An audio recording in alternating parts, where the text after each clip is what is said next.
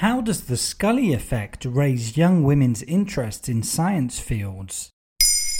Thanks for asking. If you've ever seen an episode of 1990s sci-fi series The X-Files, you'll likely remember Dana Scully as an FBI detective. The character, played by Gillian Anderson for all 11 seasons, was also a graduate in medicine and physics. The combination made for an unprecedented representation of women on TV at the time, with audiences far more accustomed to seeing scientists played by white men.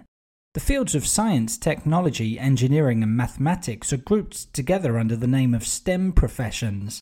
And Dana Scully was one of the first female characters in such a field to feature on primetime TV, which would inspire a generation of young women to start careers in STEM professions. The phenomenon has been referred to as the Scully effect. Is there any data to back it up? Indeed. In 2018, the LA-based Gina Davis Institute reported on survey findings which validated what X-Files fans had long believed in, the existence of the Scully effect. Responses to one question showed that 63% of women who were familiar with the character of Dana Scully said she increased their belief in the importance of STEM. Another indicated that women who watched the series and were familiar with Scully were more likely to choose STEM careers than women who weren't. Why did Scully become such an inspirational figure? When you think about it, the character was a feminist icon. She was clearly an equal to her male partner Mulder, unafraid to give her opinion and avoided being over-sexualized.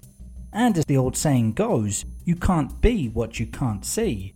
In other words, seeing Dana Scully's fictional accomplishments sparked an ambition to get into STEM professions in some women. The effect could extend to future generations too. Over half of the fans surveyed by the Gina Davis Institute said they would encourage their daughter or granddaughter to enter a STEM field. TV is a great medium for letting role models influence a wide audience. Women in television aren't only seen through the male gaze anymore. In recent times we have seen more and more independent female characters. Shonda Rhimes is a prominent TV screenwriter, and she has crafted several such characters in hit shows. A few examples are Meredith Grey in Grey's Anatomy, Olivia Pope in Scandal, or Annalise Keating in How to Get Away with Murder. Some have argued that these roles appeared precisely because they were written by women. Female directors tend to hire women in key roles and depict women in a more positive light than men do.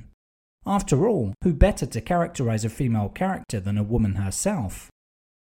There you have it. Now you know what the Scully effect is. In under 3 minutes, we answer your questions and help you understand the true meaning behind the trends, concepts and acronyms that are making headlines. Listen along and you will really know for sure.